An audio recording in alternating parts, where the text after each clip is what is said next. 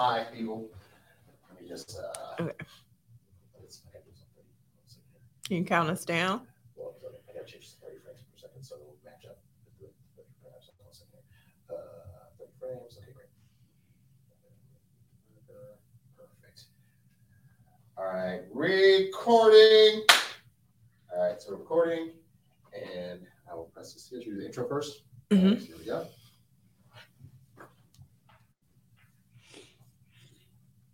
Welcome to the Los Angeles Sentinel Daily Brief. This is where we talk Black and talk back to the headlines that are impacting the Black experience. I'm Neil Anderson, and here's what you need to know for today.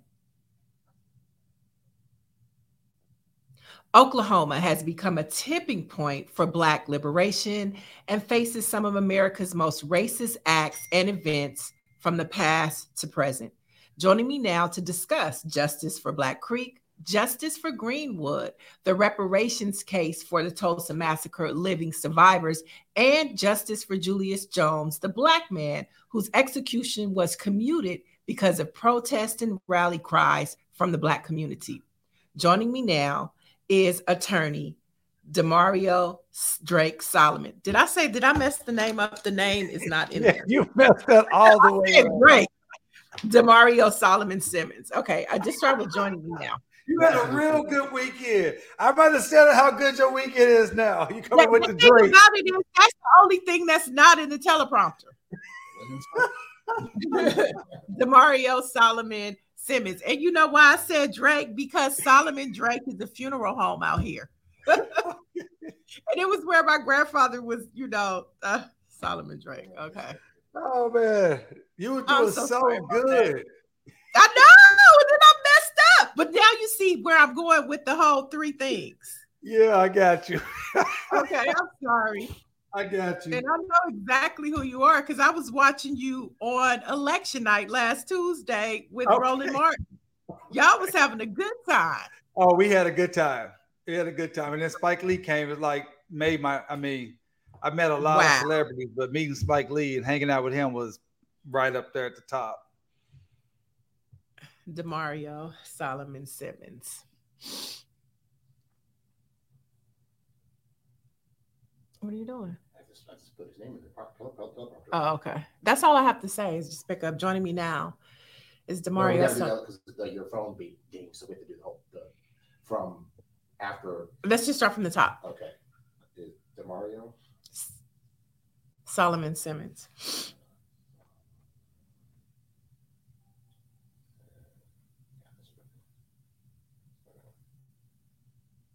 Okay, let's go.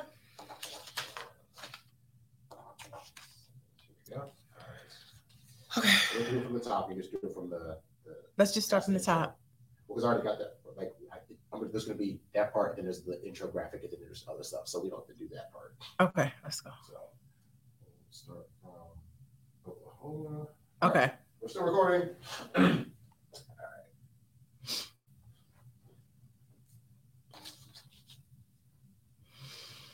Oklahoma has become a tipping point for Black liberation and faces some come on, one more time. See, now I can't. Nope, yes, you can. Okay, let's go. All right, here we go.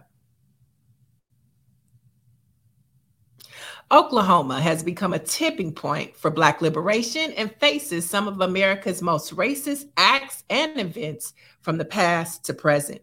Joining me now to discuss justice for Black Creek, justice for Greenwood, the reparations case for the Tulsa Massacre living survivors, and justice for Julius Jones, the Black man whose execution was commuted because of protest and rally cries from the Black community.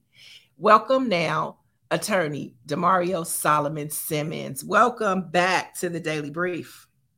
Oh, man, it's good to be back. It's good to see you, and I just appreciate all the great work you guys have been doing.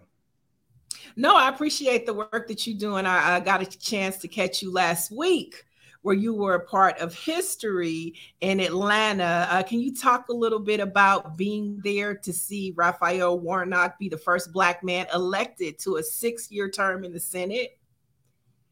Yeah, it was a great time. I had the opportunity to co-host my good friend Roland Martin's Unfiltered daily show with Roland, and we were set up. It was amazing. We were right in the ballroom where the victory party was happening, and it was literally hundreds of media outlets, and we had the biggest setup, and we were just there live, and we were interviewing celebrities as they're coming in, interviewing people about how they felt about the election. And the highlight of the night was obviously Senator Warnock winning. But the second highlight, right below Warnock winning, was I got to hang out with Spike Lee and meet him for the first time, and that was awesome. It was great. I will say, point of clarification, because I did the same thing Tuesday night when I said Senator Raphael Warnock was the first African American elected from the South to a 6-year term.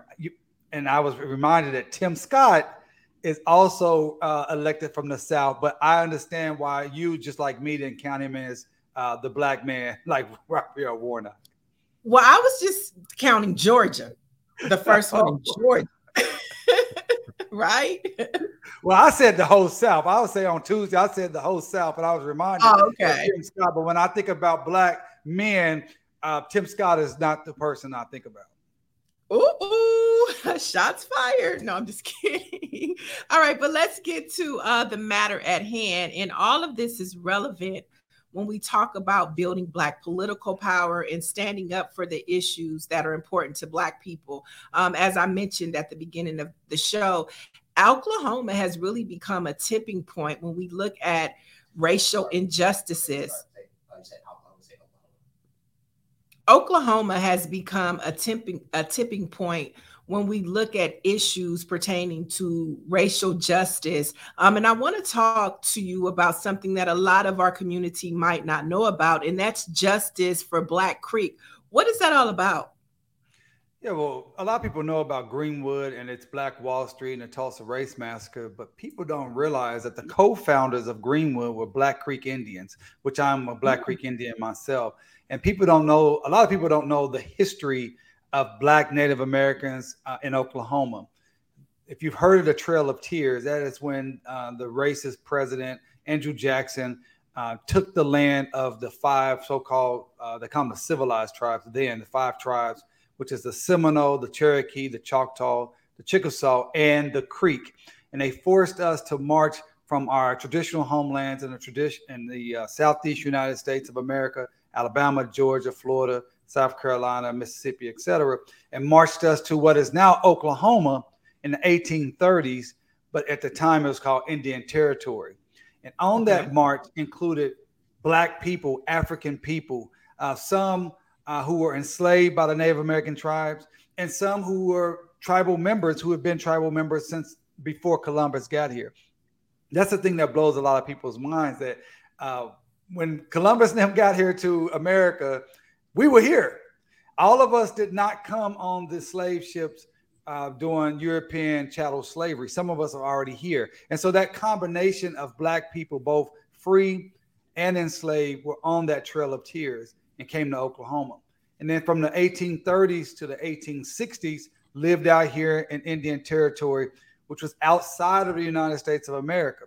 So during that time period, there were still Indians who enslaved Black or Africans or Black Indians, but there's also Black people who escaped out of the South and came into Indian Territory that were to be free.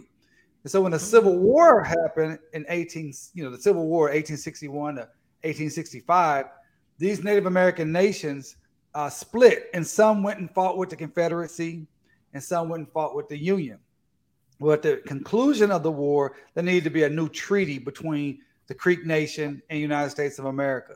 That's the Creek Treaty of 1866. That treaty was negotiated by 5 individuals and signed by 5 individuals. One of those individuals was my direct ancestor, my 4-time great-grandfather, Cal Minko, also known as Cal Tom. And in that treaty, Article 2 outlawed enslavement, and it also gave citizenship to all Creeks of African descent, enslaved or not, to have the same citizenship and benefits as all other Creeks. And that was the law of the land in the Creek Nation up until 1979. In 1979, the Creek Nation did an illegal vote where they voted to kick out the Black members of the nation. And they've successfully was successful with that vote. And ever since that day, for 43 years, Black Creeks have been fighting to get our rightful citizenship and the benefits that we should receive based on our citizenship.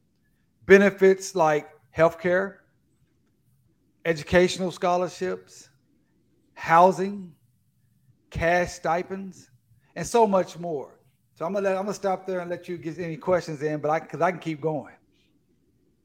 Yeah, I mean, there's so many things that run through my mind when you're having that conversation. The first thing is like, this is reparations for Black Creek is basically what you're asking for. But the second point that came to my mind is critical race theory and the fake notion that the Republican Party is pushing, which is all to suppress this type of history of America that we have no idea about. You just gave us today's Black history lesson or American history lesson about something in Oklahoma that pretty much none of us know about. And so, really quickly, what are the next steps?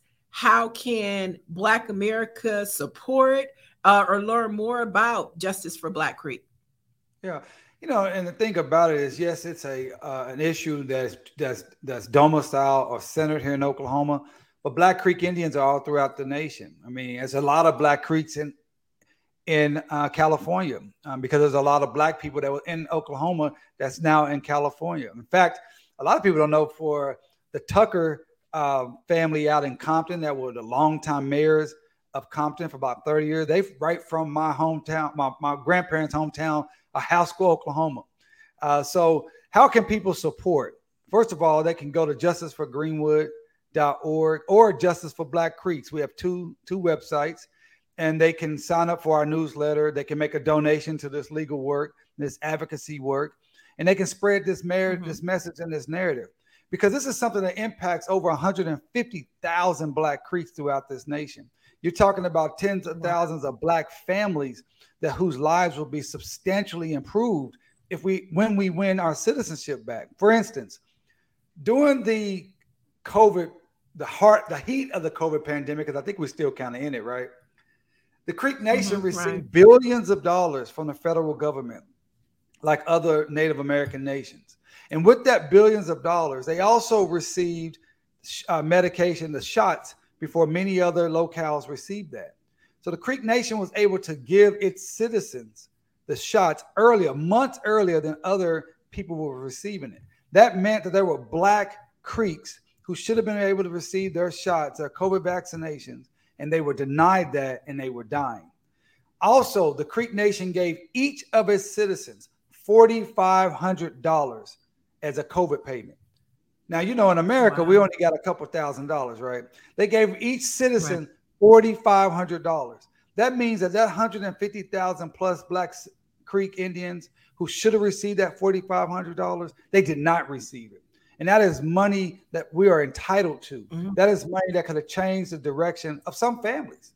That $4,500 could have been the difference between paying rent, paying for medicine, paying for a new car, paying for school tuition, whatever. We were denied that, and it's all based upon our race. It's all based upon anti-Black discrimination. So as you stated, this is basically a reparations type case. It's something that we're owed. It's something that the law says we should receive, and that's what we're fighting for. Right. And you got me thinking again, because my grandmother and her sisters are from Spencer, Oklahoma, and they're in their 90s, and our bloodline is Chickasaw. Yes. And so now I'm like, oh, they may be entitled to $4,500 that they leaving sitting on the table. See, I knew I liked you, but I didn't know your people was from Oklahoma. But that's the thing about Oklahoma that we're still uncovering to the world. It actually has the most unique and rich Black history in the history of this country because of what I've said, the uniqueness of it, because of Indian territory and so many Black people that were a part of those five nations.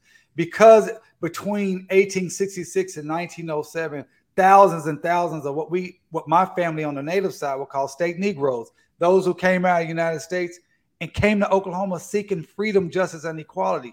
The fact that Oklahoma almost came into the Union as a Black state due to a Black man by the name of Eber P. McCabe, who's the founder of Langston University, which is the furthest west historically black college university based here in Oklahoma. The fact that Oklahoma, before statehood, it was illegal. I'm going to say this. It was illegal for white people to own land or be here. This was a state that was based upon black and brown people, native people. That is the history of Oklahoma. So when the statehood happened in 1907, and they put in the first law in Oklahoma was segregated railroad cars and segregated telephone booths, and the Constitution made Jim Crow the law of the land, then you saw an exodus of black people leaving. And then, of course, with the massacre that destroyed Greenwood, that saw a large population of black people leave Oklahoma. And then over the years, over the 30s, 40s, 50s, 60s, black communities in Oklahoma, which was a very black state, dispersed all over the place, like to California. So yes, there are black Chickasaws, there are black Choctaws, there are black Seminoles, there are black Cherokees, and like me and my family are black Creeks. And they're all entitled to this $4,500 and so much more that they don't even know they could tap into. Is that what you're telling me? Well, no. Well, I'm saying specifically in the Creek Nation, you were entitled to the $4,500. Now, the Chickasaw and the Choctaw, and those are all separate nations. And okay.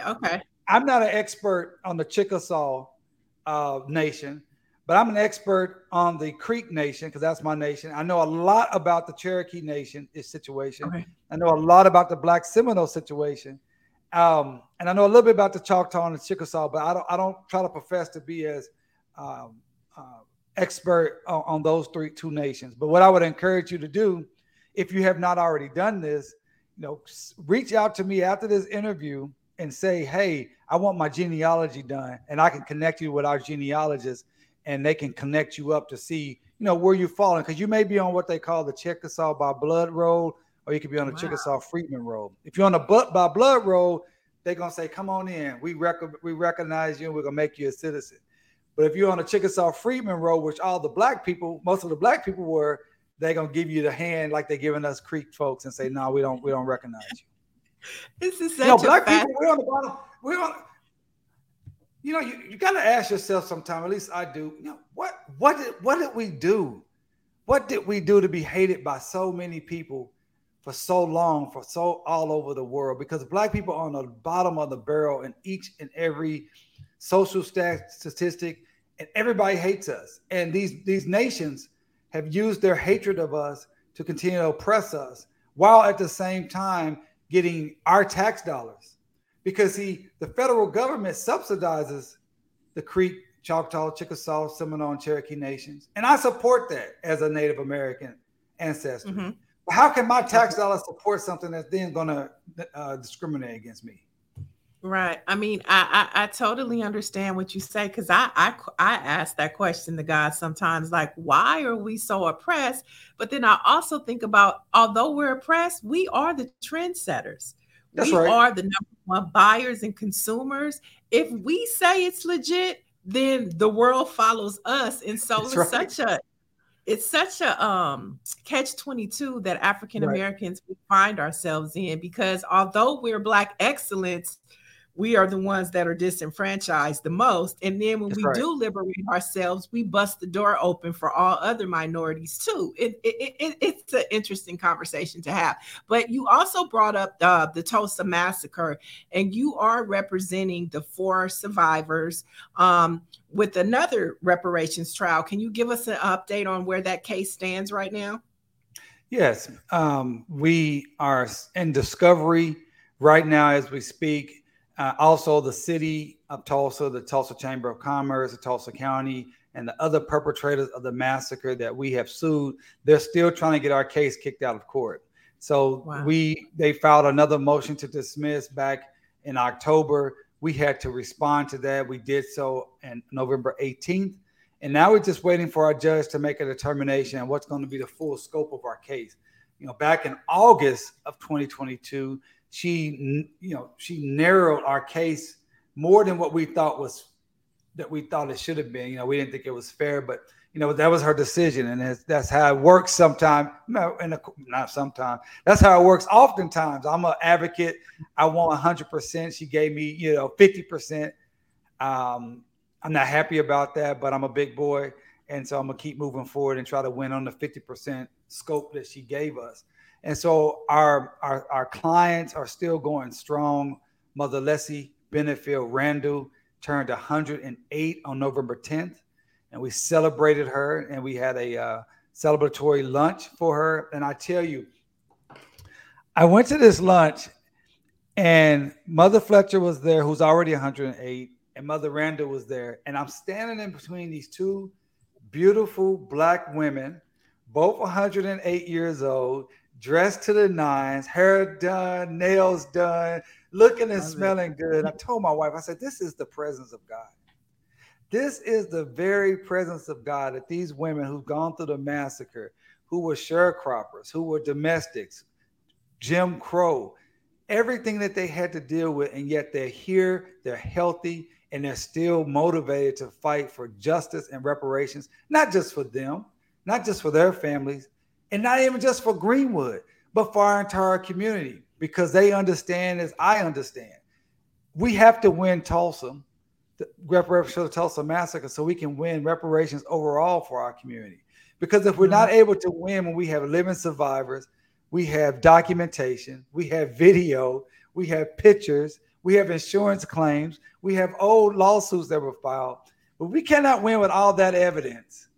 And with the whole world watching, it's going to make it much more difficult for us to win reparations for enslavement and the other dramatic and terrible deeds that we've had to endure as Black people.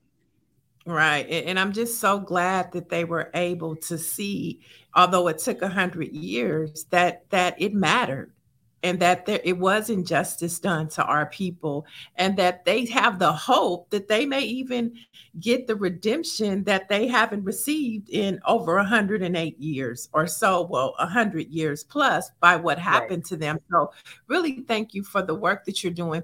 And I brought up Julius Jones because it's so much that Oklahoma is representing right now.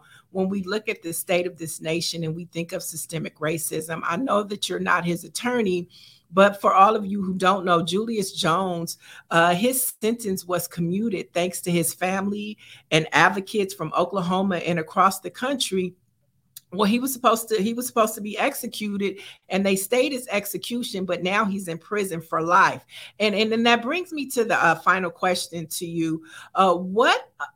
When we look at systemic racism in this country, and we look at the three cases that we're talking about right now, Julius Jones, we're looking at criminal justice.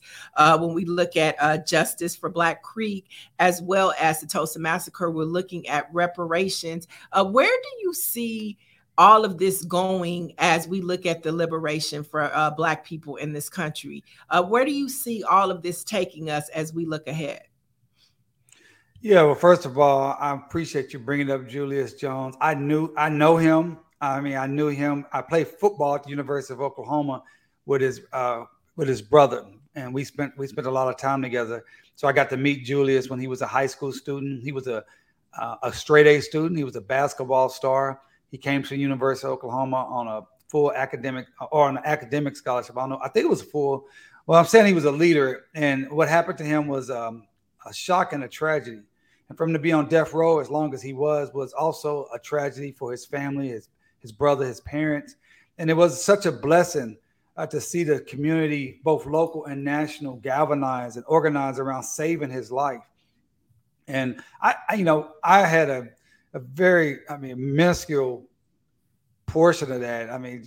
I would definitely defer to my sister and my partner, Dr. Tiffany Crutcher of the Crutcher Foundation, who was really helped spearhead a lot of that work, was on ground, was Ed McAllister the day he was supposed to be executed, was there organizing people in harm's way. It was police, it was highway state troopers, and it was harm's way. And all of that momentum caused Julius Jones' life to be spared.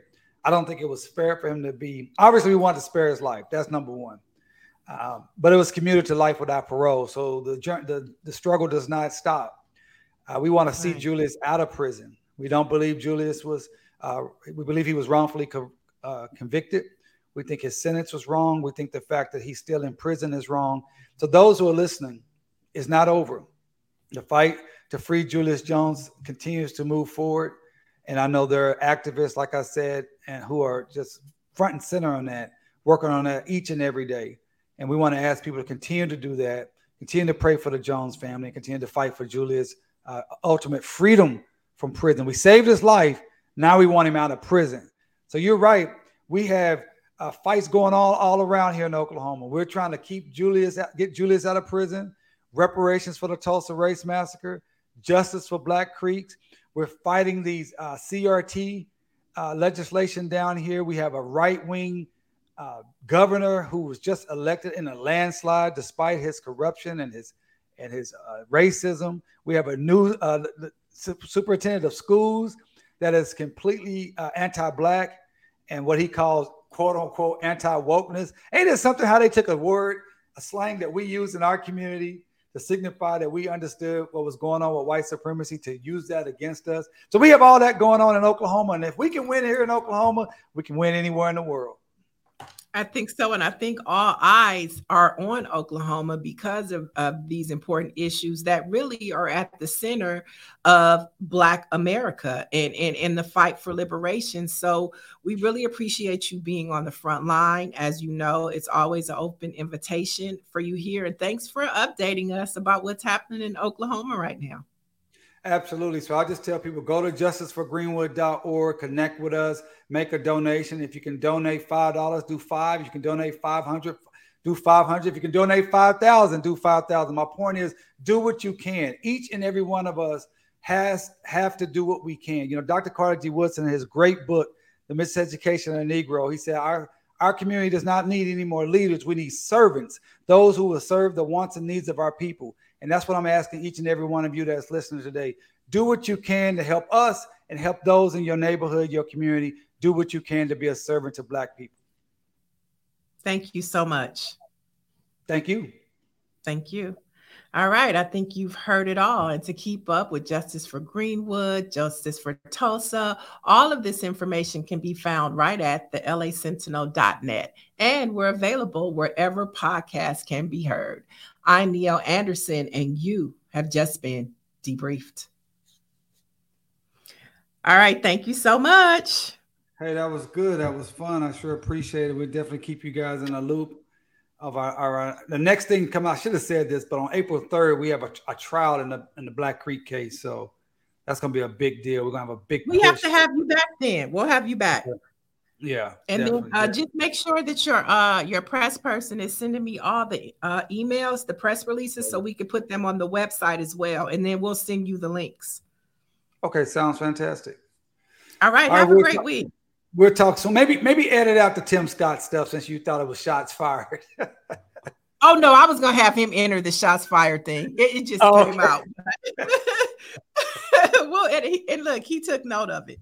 Aaron took note of it. All right, peace. All right, peace and love. Bye-bye. All right, bye-bye. All right, I just ended the recording for